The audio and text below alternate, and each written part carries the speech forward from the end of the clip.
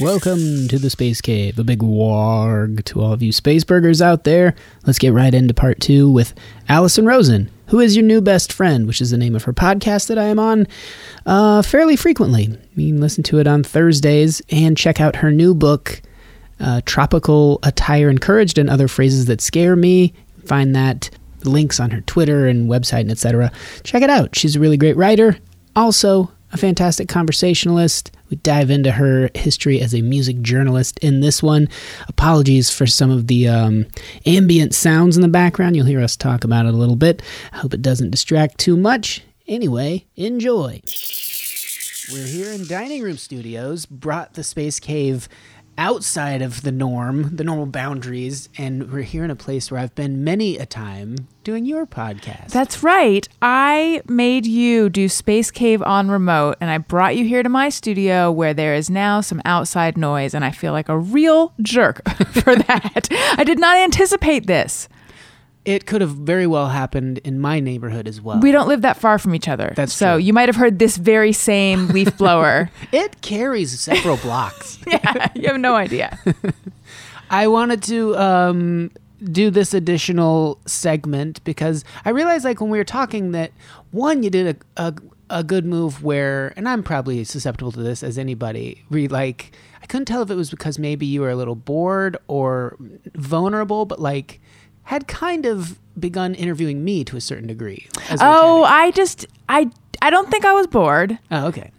Maybe I felt vulnerable, but I don't recall. I think I just do that. I think I was just like, I want to know you more. Yeah.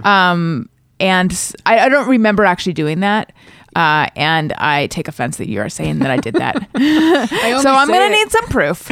No. I think I probably was just I remember it being a really good conversation. So yeah. I think that I just was asking questions. I don't know. Yeah, no, I think so. I think what it was is that I wasn't getting to, because I know you pretty well, and on your show, you're much more open and talk about yourself a little bit more. So then I'm able to kind of be like, oh yeah, I know this and this and this.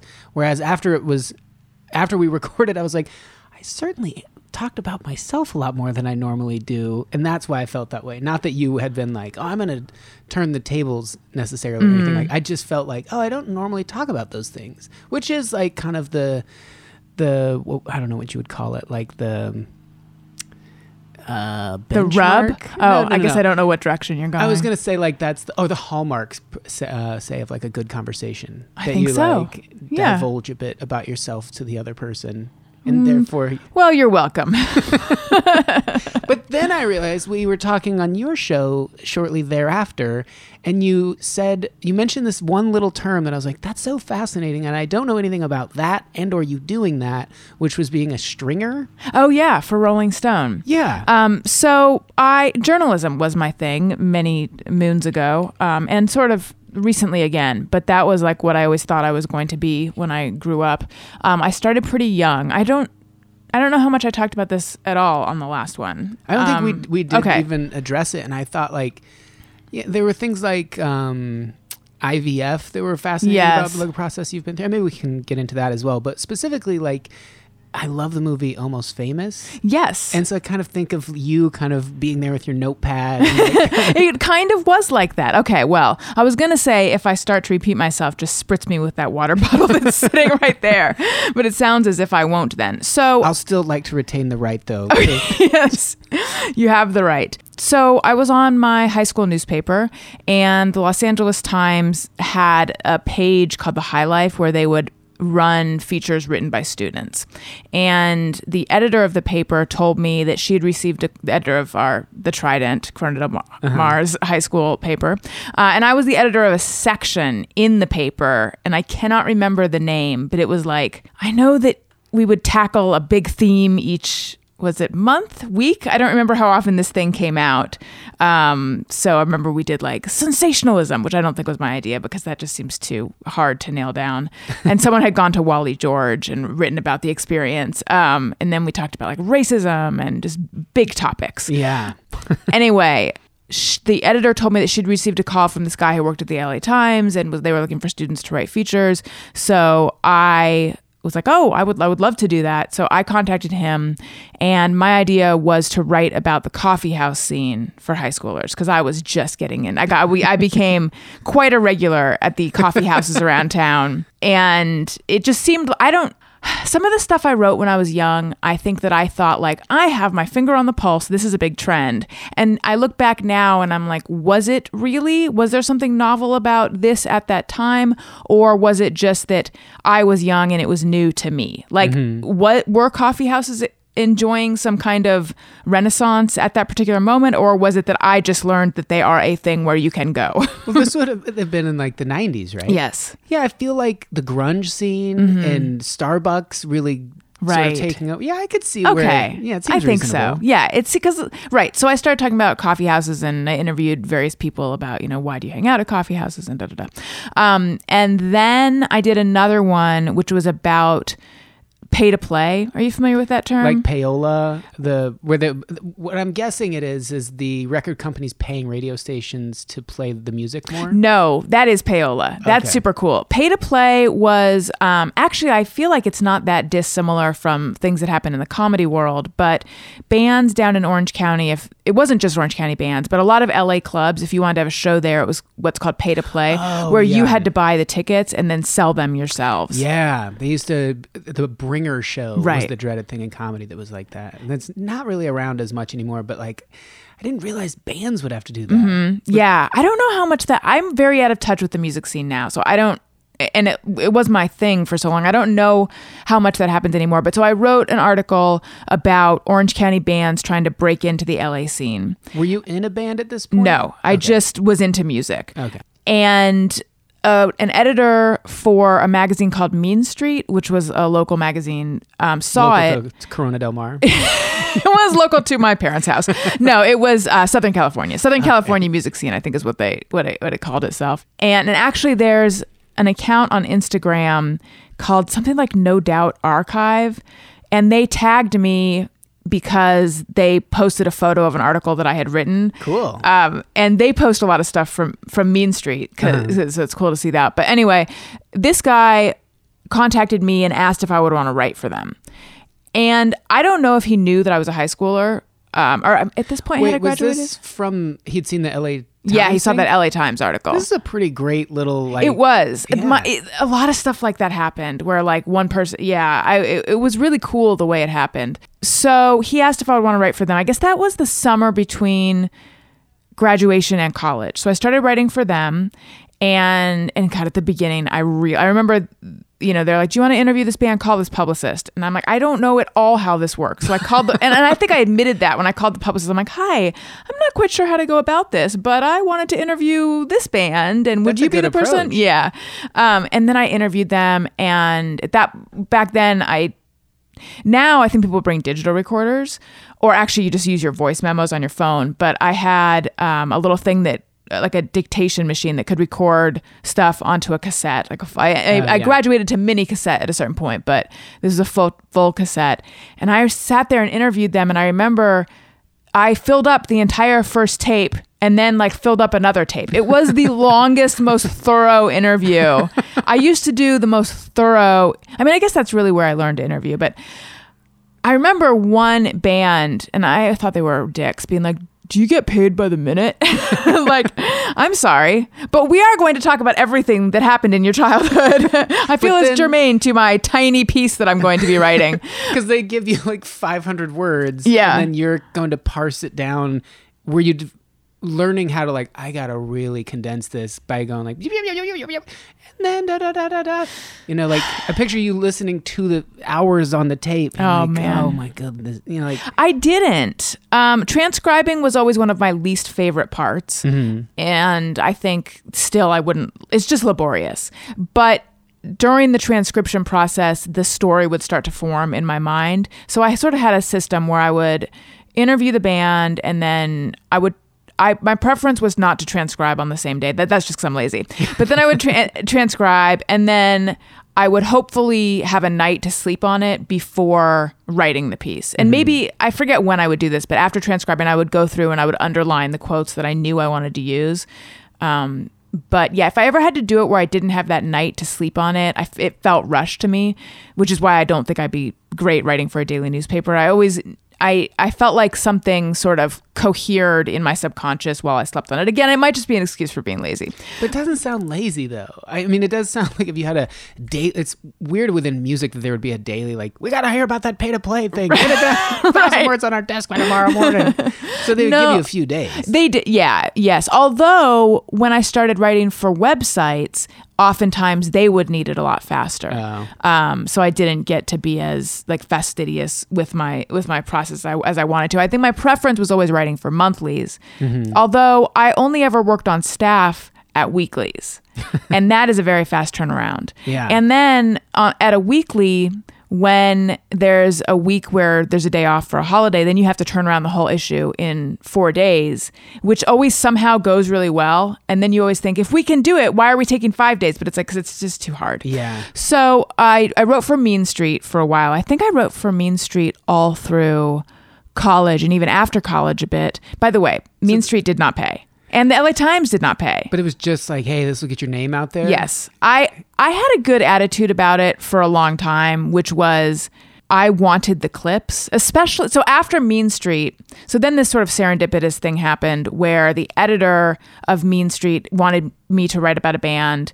And he had assigned me a story, and he had assigned this guy, JR, a story. And I went to Pomona College, and JR went to Cal Poly Pomona. And he accidentally sent each of us the wrong tape, like the other person's tape. Yeah. So we had to meet up to do the tape exchange. And then we became friends. And then JR started working for a magazine called Access, AXCESS. It was a glossy national magazine down in San Diego that covered music, tech, art, and culture. I thought it was going to be heavy on guitars just with Access. No, it should have been, but it was not. And I did, so this was like a really glossy, good-looking magazine, and I had really good clips from them. And I did cover stories. I did the first national cover story on No Doubt. I did a cover story on Mila Jovovich, and I don't know if it's Jovovich or Jovovich. I'm sure I did at the time. Yeah. I think it's Jovovich. I say Jovovich. I also don't know if it's jojoba or jojoba oil. Oh, I don't either. I say I prefer jojoba oil. Me too. I had a friend, and this is one last thing about this. I had a friend in college named Johanna. It pronounced Johanna. But before I was friends with her, in my head, I always thought it was Johanna, which is a cool name. Yeah, that is Johanna. Johanna. Oh, what's up, Johanna? But rough as a girl in high school. Yeah. Ho was the beginning. Yeah, of you name. don't want that.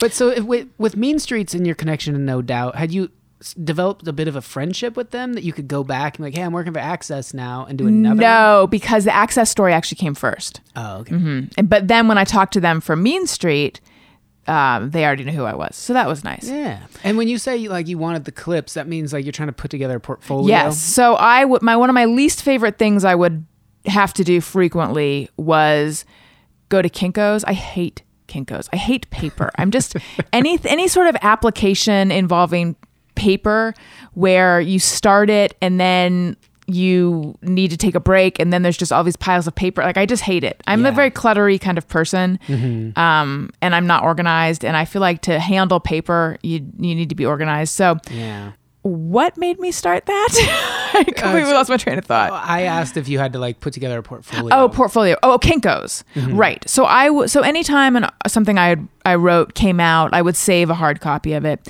and then I would go to Kinko. I wouldn't go to Kinko's every time. It would be like when I don't know, periodically I would go to Kinko's and make new clips. And so then I would, and for Kinko's, for Access magazine, I actually made color copies just because it was a very vibrant, good-looking magazine.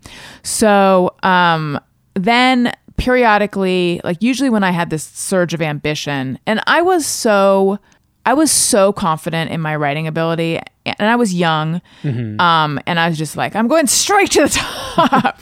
You really were on a trajectory. It felt like I was. Yeah. It felt like almost I could barely take my teachers seriously because like I'm already published. Yeah. Like how are you going to tell me anything? Yeah, like I'm already doing it. When you got from your advisor or whoever was like the counselor or overseer at the Trident I was now in college. Okay. But that started in high school. It did, right? yeah. And that was just like the very last end, year of high yeah. school. Yeah. Okay. The very end of college. But yeah, so I hadn't morphed into an insufferable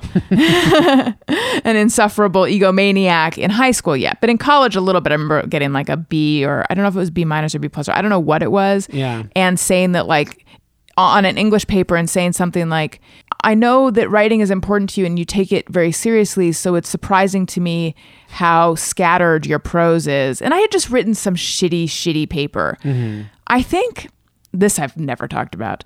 So I was an English major, and there was a lot of critical theory, and I don't think I understood it. I think I got the gist, but a lot of it is really abstruse and dense and hard to understand and translated from French.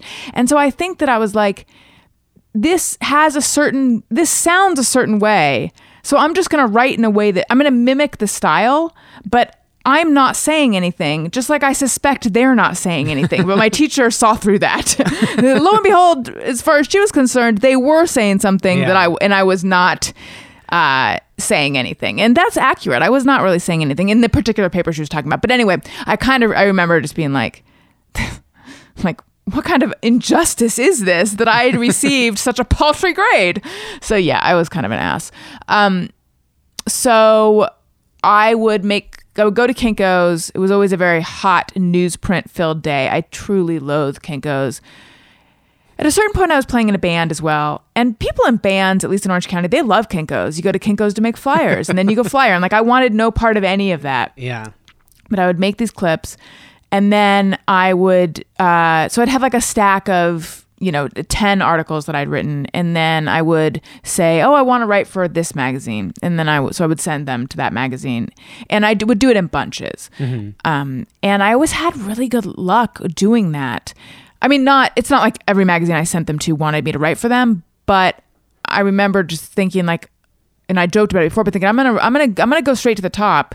And I sent them to People and Rolling Stone, and I don't know who else. That was when I graduated college, and People and Rolling Stone got back to me. Wow. And I do think it was because my clips were eye-catching, and I had so many of them. Like I've heard of other people who would send like 2 or 3 clips, and I'm like, here's 10 clips. And yeah, so then I started doing some stuff for People. It was just picks and pans. I did more stuff for People website, but picks and pans, and then Rolling Stone. So you had to kind of be a critic. Yes. And be in a band. Yes. How did that feel? Me being in a band is the part that felt disingenuous. Why? More because I wrote about music for a long time, and people who are in bands who don't like what you write about them, they'll be like, oh, every critic is just a frustrated musician. And I felt like I'm not, though. I really don't have dreams of being a rock star. Let me just go back and say, though, I always thought of myself more as a music writer than a music critic. Yeah. I like to do features, and I like to interview, and I like to write about experiences, or try to translate something into words. I never felt confident standing in judgment of something artistic. So what would one of your pans be? Just like, this is not their best work, or? Well, there were a couple bands that put so much attention in their image, and I remember that rubbed me the wrong way. Mm-hmm. Although Daniel loves stuff like that. Like, he loves the White Stripes, and he feels like it's part of their art, the way they only wear 2 colors. Yeah.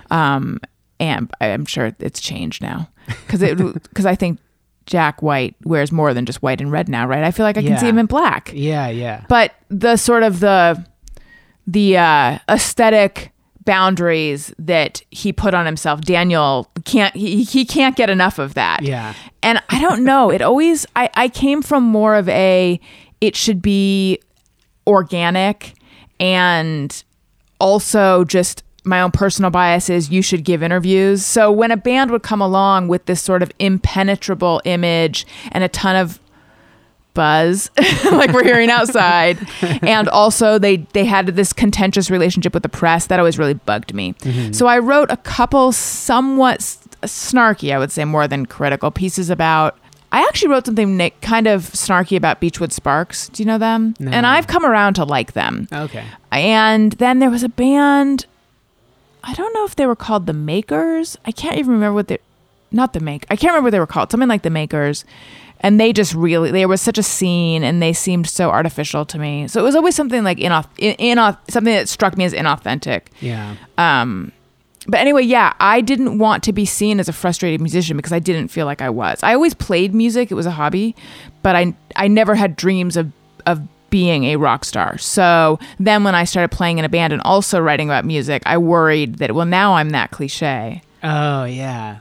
But like when your friends ask you or whoever to like start the band, did they have to talk you out of it? Like, just play. You like playing. Or- No, when I graduated college, I was kind of like lost for a while, and then the band thing came along, and I'm like, oh, what the hell? It could be fun. And it was fun.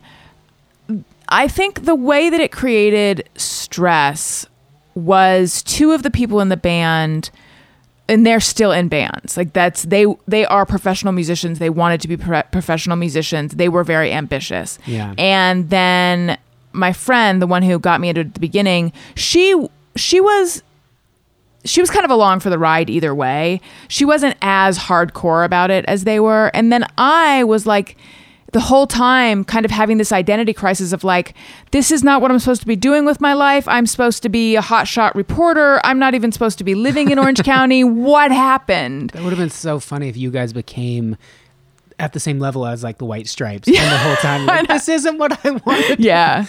Yeah. But that is, I mean, and we weren't taking off or anything, but that is how I began to feel. I began to feel like the life that I wanted to lead is going one way and I'm going another. So I kind of made the decision, I'm going to move to New York.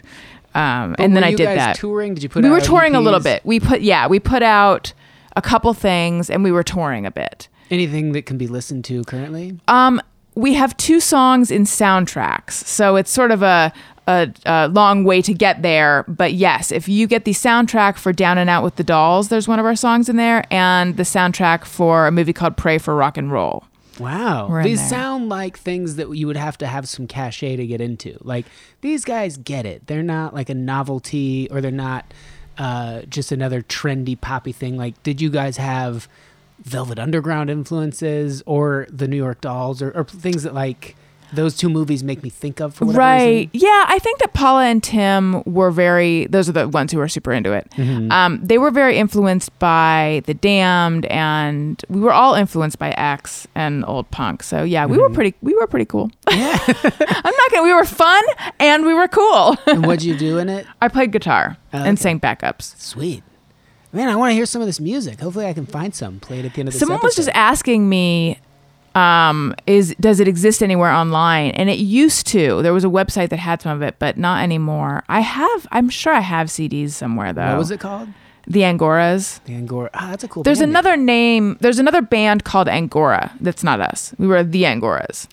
That's a type of sheep, right? Yeah, it's a sheep, a rabbit, and a goat. The name came from Paula, our singer, was watching an episode of Laverne and Shirley, and they were in a girl gang called the Angora Debs. Oh. So that's where she got the name. They're going back to cowboy stuff. There's a type of chaps that would be like Angora, which I think Pee Wee Herman may wear in The Big Adventure, the big like woolly. Oh yeah, those old things like the. I don't know. I guess for the winter, like cowboys would wear those, but Angora would be like a type of warm woolly sort of. And you say shap? Yeah. You got to say that's shaps. A cool way to say it. Yeah, I mean, that's like the in the know way. That's like, yeah, if you go to the West or just around any sort of cowboy folks, you say shaps. If you said chaps, they'd be like, oh boy. Where does the name come from?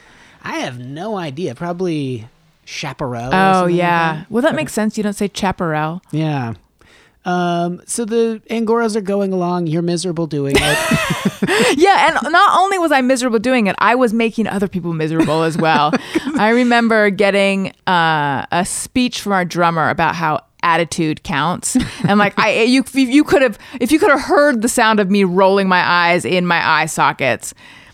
And sometimes I think about that. I think about how attitude does nowadays, now that I'm aware of this, I think about attitude does really count. Yeah. And like if you're working on a project with someone and they're in a really bad mood, you really soak it up. But at the time, I think I'm describing myself. I'm being so unflattering in my description of myself. I'm not sure it's totally fair. I hoped that I'm better than the way I'm describing I was better than the way I'm describing myself. But I think that I had a bit of like, I didn't ask to be born, like, and it kind of coursed through all aspects of my life. Yeah. And there was just resistance, it's like, I didn't even want to be in this. Oh God.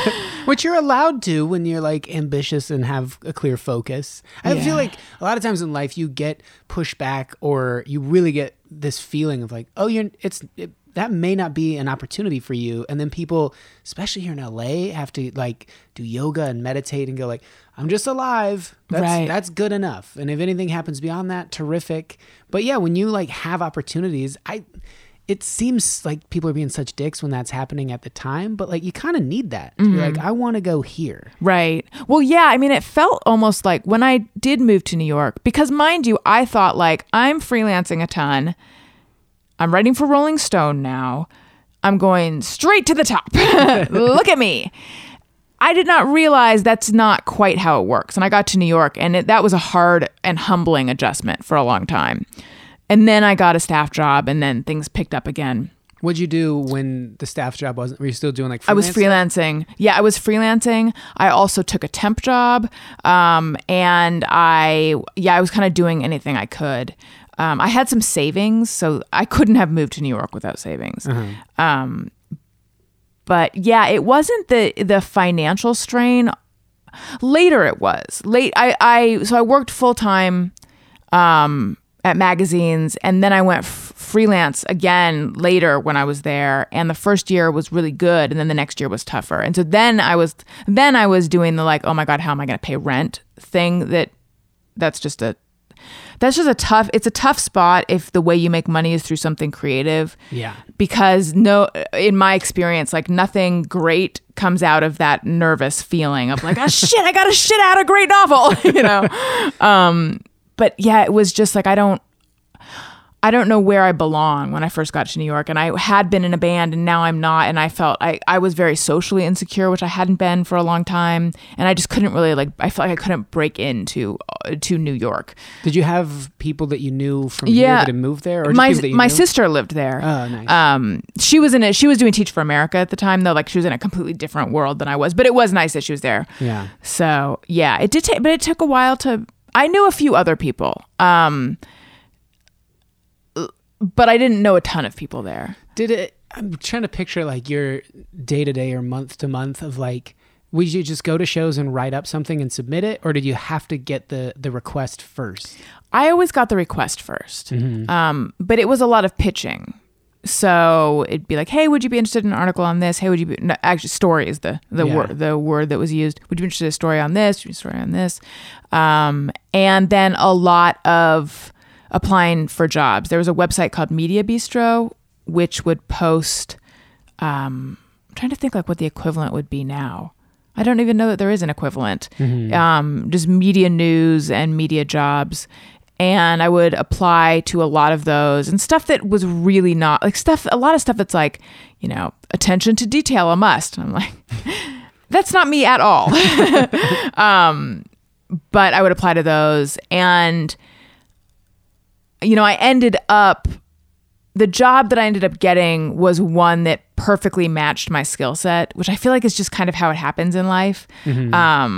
Like this notion that other people are as invested in your growth as a creative human as you are was dashed very quickly. That's a young person's way of looking at it, that like, I want to grow as a writer and a media person. And so I'm going to stretch my, I'm going to grow into this job that will teach me new things. Like, sometimes it works that way, but usually they want someone who already can do exactly what they want. So when I was hired at Time Out in New York, as a music writer, it's like, well, that is exactly what I know how to do. I've been doing it for years at this point.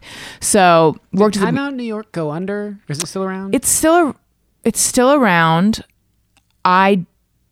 It's gone through some different. It's like it was bought by someone else, And I'm not that in touch with, no, it's still around because I know that many of the people that I used to work with are still working there. It was in LA or is in LA as a website. Yeah, I'm not sure. I feel like I feel like maybe they fell on hard times. It was all after I left though. Like 2007 or so, I was doing a show there, I think at Caroline's, and this woman came up to me afterward and handed me either a card or something that was from Time Out New York and was like, here, if you're in town next time, let me know and we can like get some press going or something. Oh, that's cool. That was really nice. Was it Jane Borden? Weirdly that name sounds familiar. She was the head of the comedy section. She lives out here now, by the way. That's so fast. That name sounds very familiar. I bet you it was her, because who else would have been representing the comedy section? Yeah, and I emailed her later, and I feel like the site was not up, or something was like made me feel like, oh, they're not around anymore. But that might have been just her email address didn't work or something. Right. But it was years later. It was like 5 years later. Probably because she left. Yeah. Yeah. I was like, I should probably look into this. Way after the fact. But what was you got staffed at Time Out? Yeah. So I worked in the music section. And each week and that was reviews. I mean, it was features, but it was also a lot of reviews. Which, again, like the other people that worked in the section were really like, they each had their area of expertise and they really knew everything about it. And they were super, like, they had this encyclopedic knowledge of music, sort of a stereotypical music critic. Yeah. Like from the movies. Yeah. And I was just more of a writer who enjoyed hanging out with musicians. Yeah. I think I frequently toggled back and forth between writing about music and just writing more general stuff. That had I worked at the OC Weekly when I was still here, and I started in the music section, and then I switched to features. And that was the same thing that happened to me at Time Out New York. I started in music, and then I switched to features. So I would frequently go back and forth. What era is this? What year? This was like, I'm guessing 2000, early 2000? It was like 2000. Well, I know that so they had this thing called the Hot Seat, which was a Q&A with a celebrity on the back page of Time Out New York. And I took over that. And I think that was that? Now I'm just quoting things from my own bio that I feel like my bio says I helmed Hot Seat from 2005 to 2008. But that seems longer than I did. I think I worked there from end of 2004 to beginning of I think I was there for like 3 years. So like beginning of 2008. No, but then I did some hot seats after I left. I think I left in 2000 or 2000. in 2007 or 2008. Was there from mid-aughts. Yeah, some good like indie rock coming out then. Like when you brought up the White Stripes, which was a little bit before that, I guess. But yeah. Like, what was in that period, or what would have been like something that you had to write a review of a band and just like, I don't really want to do this. I'd rather do the Q&A or like the feature story. Well, I remember I did a Q&A with Nico Case. Cool. And that was very cool. I reviewed the Raveonettes. I liked them a lot. I'm trying to think of, I wrote about a band called The Giraffes, who I think, like I recently found them on Facebook and they're still going. And I think I wrote about them for the Village Voice as well. I really liked them. Or like them if they're still around. I recommend everyone go check out the Giraffes. If you're still listening, Giraffes. Yeah. We like what you're doing. And the lead singer, he was so charismatic and he's just like born to be a star. And he had a heart attack he's still with us. Oh, geez. He had a heart attack one night. It was just like this crazy, I think, congenital. Because of course, when someone who's like, you're like the most rock star person I know, you assume drugs or something, but I think it was just a heart defect. Yeah. So then they put in a pacemaker. Every phone call was like, Johnny had a heart attack. Not cocaine. I know. Yeah. Oh, I interviewed Brendan. What's his name? Brendan, who ended up doing a band with Jack White. There was the Raconteurs. Yeah. I don't know the name. I don't know the last name of Brendan, but I know the Raconteurs a little. Yes, from that band. I remember my first assignment was to go down to the Knitting Factory where there was a music union, like whatever the music union was, on strike, and like cover that. And that was kind of cool. I liked stuff like that. Yeah. try to think who else. It's like, this feels like it feels like a lifetime ago, honestly. It's so fascinating though. I think it's so atypical and such a weird scene to be in. Did you ever watch, and it was evidently panned and criticized as being one of HBO's worst shows, but that show Vinyl with Bobby Cannavale? I watched a bit of it, yeah. I liked it more than other people, because I like when something takes you into that world of like, oh, we're going into CBGB when it was, early on. Right. You picture like the journalist being there like, the atmosphere was thick with blah, blah, blah. Like really capturing that feel. That's the kind of stuff I really loved doing though. Like at one point at the section where people would review live shows. Yeah, that's a big thing you do. And I loved doing that because that was like sort of, you could really have, with the OC Weekly, you could really have a voice with it. So, the story usually would start before I got to the club and I tried to make it funny. So I like doing that kind of stuff a lot. And then I did that a little bit for the New York Press. Mm-hmm. And then I also did some live reviews for the Village Voice. But the Village Voice live reviews were more straightforward about the music. Oh. So when you say like the stop me, right? What did something sour? Like why? How? Did No, you change? I don't think anything soured. Although I feel grateful that I did make a career switch because I think a life in magazines is tough. Like most people that I was in magazines with are not still in that world. There are some. Yeah. Like my friend who's a film critic at Time Out New York, it's amazing to me that he's still there because for me it was like this, like in and out. I mean, it was a few years, but in and out. Like I can't, and it was very different. I was very fortunate working at the OC Weekly. Like we had a great editor and it really felt like a family and it really was about learning to be a better writer. And it was just a really collegial vibe. Whereas Time Out New York, they don't pay you very much and you have a ton of work. Not that I was paid well at the OC Weekly either, but it's like New York is expensive and it's just like a shoestring budget and it's almost like a writing sweatshop, and it's just you can feel how like almost crushed, like there's the spirit of the people is kind of down. There's a sense of demoralization. I don't know, I'm speaking about how it was when I was there. I don't know what it's like anymore. And yes, I did have fun while I was there too, but it wasn't what I thought magazines and newspapers should be. It seems like things like that have a way of taking advantage of young enthusiastic people in a way that a lot of times they're comfortable with. Like, right. Well, I get a lot of swag. I get in free to shows. Yes. I get to we got to expense all of our cabs. Yeah, that's kind of cool. And we got a ton of free shit. Mm-hmm. But I do wonder the people who worked there who had kids or who were just older, like they must have worked out a better deal for themselves. They must have. There's just no way otherwise. Oh, great. Another Dinosaur Jr. t-shirt. Wonderful. So it was at Time Out New York that I started doing television stuff because they had a segment on Channel 4 WNBC, which was like their local news, called Best Bets. Or maybe they want to start it. This part is not important. But an email went around to the staff saying like, hey, we're going to be doing this segment on NBC4 on Weekend Today in New York called Best Bets, where we feature, because the main thing of Time Out New York is their listings. Here's what's going on this week, where we feature events going on in the city. Would anyone be interested? So I responded, I would. And then they had me do like an hour of media training, which was kind of fun. Yeah. And then I went on, and they were going to have a rotating group of editors, but I did it and they really liked me and they decided they wanted just me to do it, which was really cool. But I remember them saying like, oh, hey, is she available? It was like a Thursday. Is she available on Saturday? And it just seemed too soon for me. And I wanted like a lot of, so then I, just to make a long story short, I started doing a lot of live TV stuff, live news stuff. Mm-hmm. And that world can be very fast paced and last minute. So was it similar to the band where you're like, I don't want to be here either? No, because this was like, I do want to be here. Yeah. I do want to do this.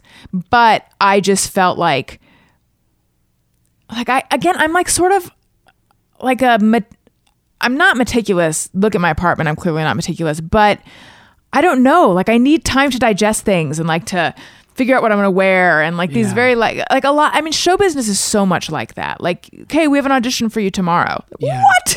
I need more time. I mean, I got to the point where like my crowning achievement for me was that a national morning show called, and at like 7:50 or 6, between 6 and 7 a.m. And they're like, someone dropped out. Can you be on at 8 o'clock? And I was like, I don't know how the hell I can, but sure. And I remember riding over, they set a car, and being in the car and thinking, the thing is, if I do well, that's great. Mm-hmm. But if I don't do well, they're not going to give me a free pass. It's not going to be like, well, we'll give her another shot because we know she was trying to help us out. They'll just be like, oh, she's not good on air. I remember being in the bus going to wherever they were quarantining us, I think in like Glendale for Last Comic Standing.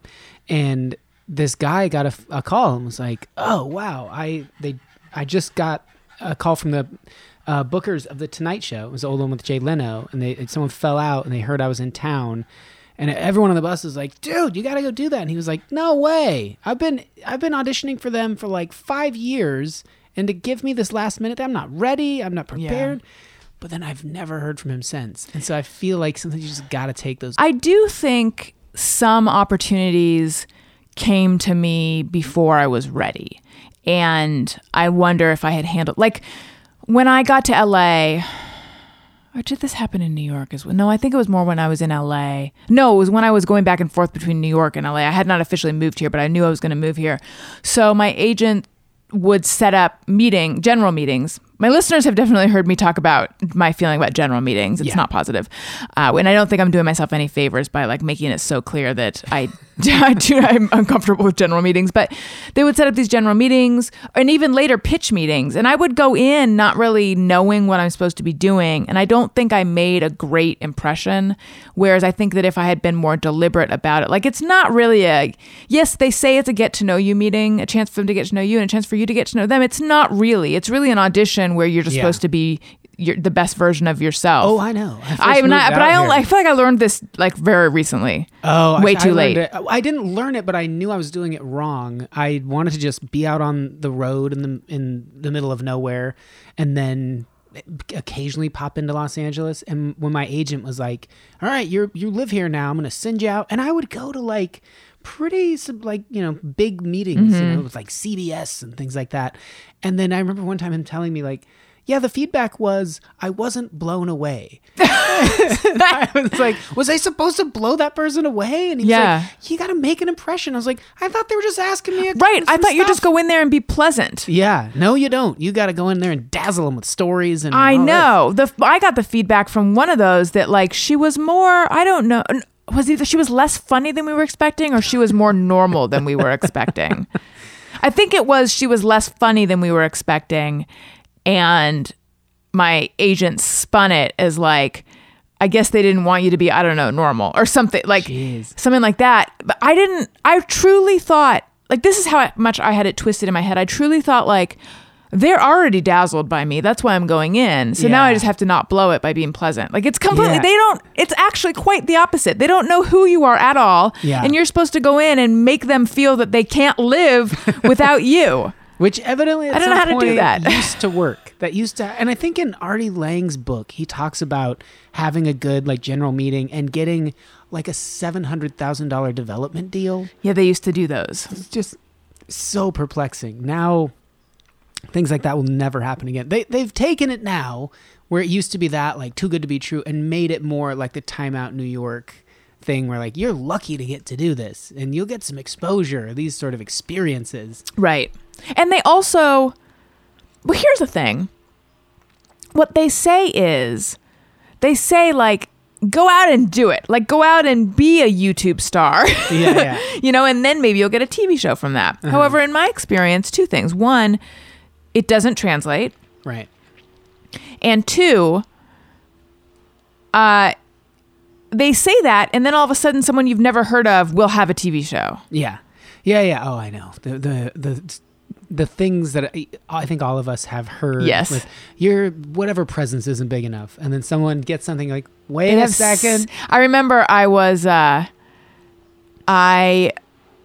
I was flown to Georgia to audition for a show for the Weather Channel, and I felt like I had done, like, to be the co-host of this. I don't even remember what the show was. It was it ended up being a very short-lived show. But then I saw who they chose, and she had 60 Twitter followers. I'm like, you've got to be kidding me. That being said, I've now been around long enough that, like, oftentimes if it's something I didn't get and then it's on air and then it gets canceled really fast, I'm like, well, I don't know that was right for me anyway. Yeah. But like that desire suddenly being there did it light a fire something that was always there that you didn't know about, or you're like, secretly, this is really what I wanted to be doing? Well, that's a good question, because now that I've had a kid and kind of I feel like I took my foot. Let me rephrase. I always had my podcast, well, of late, my podcast and then my other stuff that I'm pursuing. Mm-hmm. And the podcast has really been like my real job, and the other stuff is kind of like irons in the fire. Mm-hmm. But meetings and developing and pitching and all that stuff. And I really kind of took my foot off the gas of all that other stuff when I was pregnant, and for much of even after Elliot's been born. And I've been wondering, like, how important is all that other stuff? Why did I want all that other stuff? What did I really want? I mean, I think I mentioned this on my podcast, and I think you were on that episode, where I had it was like a chain of thoughts, like, okay, a lot of people in this town, they're going to have to create their own opportunities. Like, yeah. Because I've gone through different periods of my career where I have been sent out for stuff. Again, I feel like those opportunities came before I was ready too. I didn't even know that you can hire an acting coach to work with you before you go into an audition. So instead, I just took my uncoached, not good at acting, but wanted to act self into these auditions. Yeah. And I feel like with proper coaching, I probably could have done a lot better. Did you know that's a thing? Yeah, I did. I was resistant to it because I was like, I just want to be a comedian. And they'd be like, yeah, but you ought to give this a try. I'm like, I'll try it, but I don't think I'm doing a good job or representing you very well. Mm-hmm. Like, you never know. And I don't think I did. You did know, it turns out. But my attitude was good. And I would go in and be like, I was in plays and stuff. Like, I have acted. Right. I don't think an acting coach is going to make me better at the part. I think they'll make me look better to a casting person, which makes sense. I think that's how you get maybe, I don't know. Maybe, because then you look at people that are in things, you're like, this is bad acting. Yeah. But maybe they just nailed the audition. Right. Yeah, I think there's definite people who their talent is auditions. Mm-hmm. I don't think I was one of them. If it's an audition where you're supposed to be yourself and or speak extemporaneously, those I usually did well at. But if it's something scripted, not as much. So I was like, okay, I think, I'm just someone who's going to have to create my own, this is me like 2 years ago, create my own opportunities. Okay, great. What can I create that's going to be successful? Yeah. And then I thought, but that's not, this is so backwards. That's not, I shouldn't be creating something just with the hopes that it's successful. I should be creating something because it's what I want to be saying. Yeah. And if my desire to have, because that's been my long time goal, like I want my own talk show or I want my own TV show. It's always been, I want my own talk show. And then the feedback is like, okay, but they are not going to just give you a quote unquote, everything has air quotes in the sentence, talk show. It needs to have more of a concept. So then we come up with these sort of high concept-y things. And then I think it's like it's not even it's not an idea that's so close to my heart anymore. It's just like a fancy idea. Yeah. And then it starts matching all the parameters that they would choose. So then you're like, my show has all those things. Because you like them or because you think they're marketable? Right. It's very, yeah. So, and then I started thinking, well, what is my desire to have a TV show really about? Because I could be doing it on YouTube, which, by the way, that is the hopefully the next iteration of the podcast is to get cameras in the studio and to be able to have a video component too. And I'm excited about that. But for a while I wasn't, and I thought, like, what is this about? I think it's just about wanting the validation. Is this ringing a bell for you? Were you there when we were talking about this? It's wanting the validation. It's wanting the person. It's wanting someone to say, "You are a person we will give a TV show to." Oh, sure. It's that more than it's about like whatever it would be that I'm creating. Yeah, we talked about this a little bit last time of like magic wand, you get one or the other, and you know, typically like, oh, I don't want to lose this thing that I love, right? And that would be weird though when presented with that versus a stack of cash and unpredictability. Yeah. I don't know. I mean, I think I think a lot of it is like it's wanting validation, it's wanting prestige, it's all the ego hallmarks. Mm-hmm. I think hopefully those have fallen away a bit lately. I think they get introduced in a weird way. I think they're always there. Kids that like, because when I was a kid, I loved like, I'd pop in photos. Now I hate having my picture taken. Mm-hmm. And I don't know if that's because I genuinely hate it or I don't like that you don't thing need is it. there. Yeah. And I think like when athletes or models, or especially models, because now you're in stuff. But they go, we're going to go with someone younger. And you start thinking like, but wait a second. I don't want to wave goodbye to it. Like, this has been going on from the beginning of time. Yeah. It's just what's new, what's next. You right. were new, now you're not new anymore. And when you get that feeling of like, but it was me for a moment, I think it can be kind of dangerous. Yeah. People struggle to move past it and be like, well, now what? Right. Well, that's like what you were saying about, you know, there's people who do yoga and there's so much stuff in this town to try to get you to a mindset where you can accept the ups and downs and the rejection. Like, it's not a natural way to live. No, it's certainly bizarre and requires this weird countenance. And I get it when people outside of it like, oh, Hollywood people. Like, yeah, it's a totally different mindset, but they're dealing with rejection and all the things that come along with it on a level that most other people will never comprehend. Right. Right. And also, do you know anyone who's famous who's happy? Yeah, good question. I don't think I know anyone that's genuinely like, yep, balls to the wall, happy, never have a second guess about anything. I think there's a lot of like, yeah, I don't know. What's next? I interviewed Kevin Bacon a long time ago, and which was very exciting for me because I've been a long time Kevin Bacon fan. Mm-hmm. You're a sizzler? That's what he calls his fans. Does he really? No. Because of the Bacon Bros? I saw the Bacon Brothers. No, they're not sizzlers, but...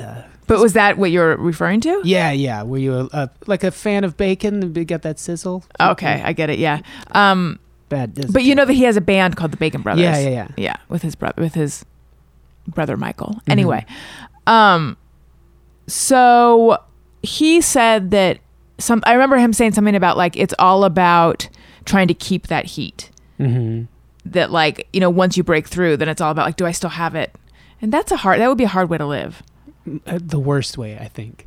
I am more interested in people that just like, remember the Bad News Bears, the original one, mm-hmm. Kelly Leak? Yes. And now I can't remember that actor's name, but he went on to play a pedophile in something. Yeah, Happiness. And he's phenomenal at it. But he was like... He has a 3-name, I think. Yes. I'm just going to look it up. Okay.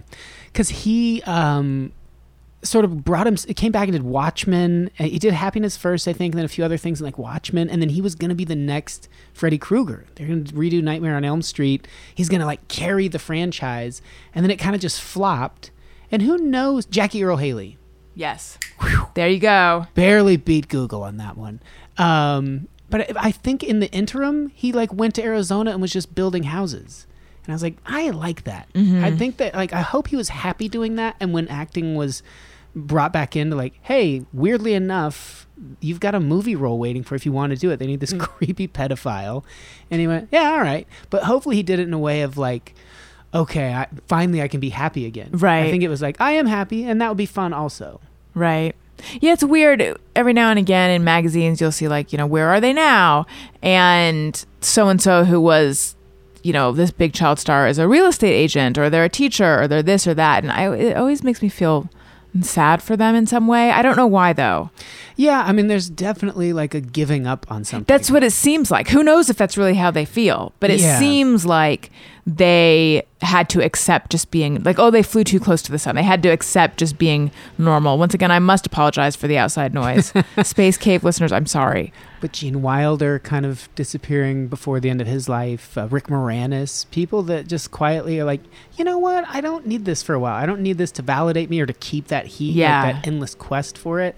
I'm fascinated by it. And I'd hope that if I was chatting with them, I wouldn't have this feel of like, sure, you're happy. Right. Wouldn't you be much happier with a 3-picture deal? I'd like to believe them, and hopefully they're like, that'd be the best to just chat with them like, I am happy. You can do it. Yeah, I mean, this is what we've been talking about, but it's like there's the dual components of working in show business. There's the actual work and the actual art and the actual expression, which I think is hopefully pure and sustaining. And then there's all the attendant other stuff that can become what you pursue. Mm-hmm. And I think you have to be really clear about which one it is. Yeah. Well, I think what you're doing, just the podcast, has such like an impact, and I don't know. I think people would, if you had higher things you were attaining or trying to attain and not getting, and scrambling and not getting to them, and said, I'm closing it up, I think it would be so crushing to the people. And that's all you can hope for in entertainment or anything. Is like that people would be upset if you go away. No. Just that you've attached, that you've mattered, that you matter to people. Oh, thank you. Yeah. That's very nice. Yeah. Well, thanks for doing this and stopping by again. And they just stopped making noise. The outside. Well, now I have no interest in chatting further. So I hired them. Smart. Yeah. I really wanted to make you feel. Challenge the listeners. Any closing thoughts? Any great memories? Things from your days as a stringer that stand out to you? Yes, I interviewed Kiss at Man. This is not going to be like a tying it all up in a neat bow. It's just a weird thing that happened. I interviewed Kiss at Man's Chinese Theater, and it was for did they have an album called Psycho Circus? I have no idea. Yeah. I do have a regret, which is there was this cool press kit that they gave everyone, and on my way, I was never super into Kiss, so I had this like cool press kit, and there were all these people. It was like I think maybe it was like a press conference thing where I was going to interview them first, and then they were letting just people in because there's a big old line of fans. And one of them asked if they could have it, and I'm like, oh sure, and I gave it to them. I should just be like, and I feel good about that. But instead, I've always been like, I wonder how much that was worth. Like if I had put that on eBay, because a lot of music critics, because you get so much free stuff, would sell their stuff on eBay or sell it. Like I never really took advantage of that, just because as someone who doesn't like dealing with paper and stuff, eBay seems like daunting because there's so much actually going to places. But anyway, so we watched a video or something. It was the premiere of the video. And then behind the screen, like behind the movie screen, I interviewed them. So already it was like a weird setting in that you're like on the other side of this big silver. So like it's like it's weird. It's a weird environment. And I believe they were still wearing their super tall boots. And this, during my time covering stuff for the random notes section of Rolling Stone, and also it turns out that the outside noise didn't stop. Maybe you overpaid them. People have a lot of strong feelings about Rolling Stone magazine. Mm-hmm. Not always positive. I think that was in Almost Famous as well. You're the man, you know? So oftentimes I would be on the receiving end of their feelings about Rolling Stone, and it's like, but it's just me. Like I'm young and I don't even have a business card. So anyway, I remember Gene Simmons going on about how Kiss had never been on the cover of Rolling Stone. We've been on the cover of TV Guide. We've been on listing all the places they've been on the cover of. And I was like, Gene, if I had any power to get you on the cover, I would. Yeah. But so I got a real earful from Gene. You took it to the right source. I know, yeah. From my mouth to Jan. Oh, speaking of J names, it is Jan Wenner to his ear. Oh. He was the editor-in-chief, publisher, I can't remember. But not anymore. Yeah. I picture that Gene Simmons there, like screaming at, the checkoght person at Target. Right. Why did Target zone and build this building in this district?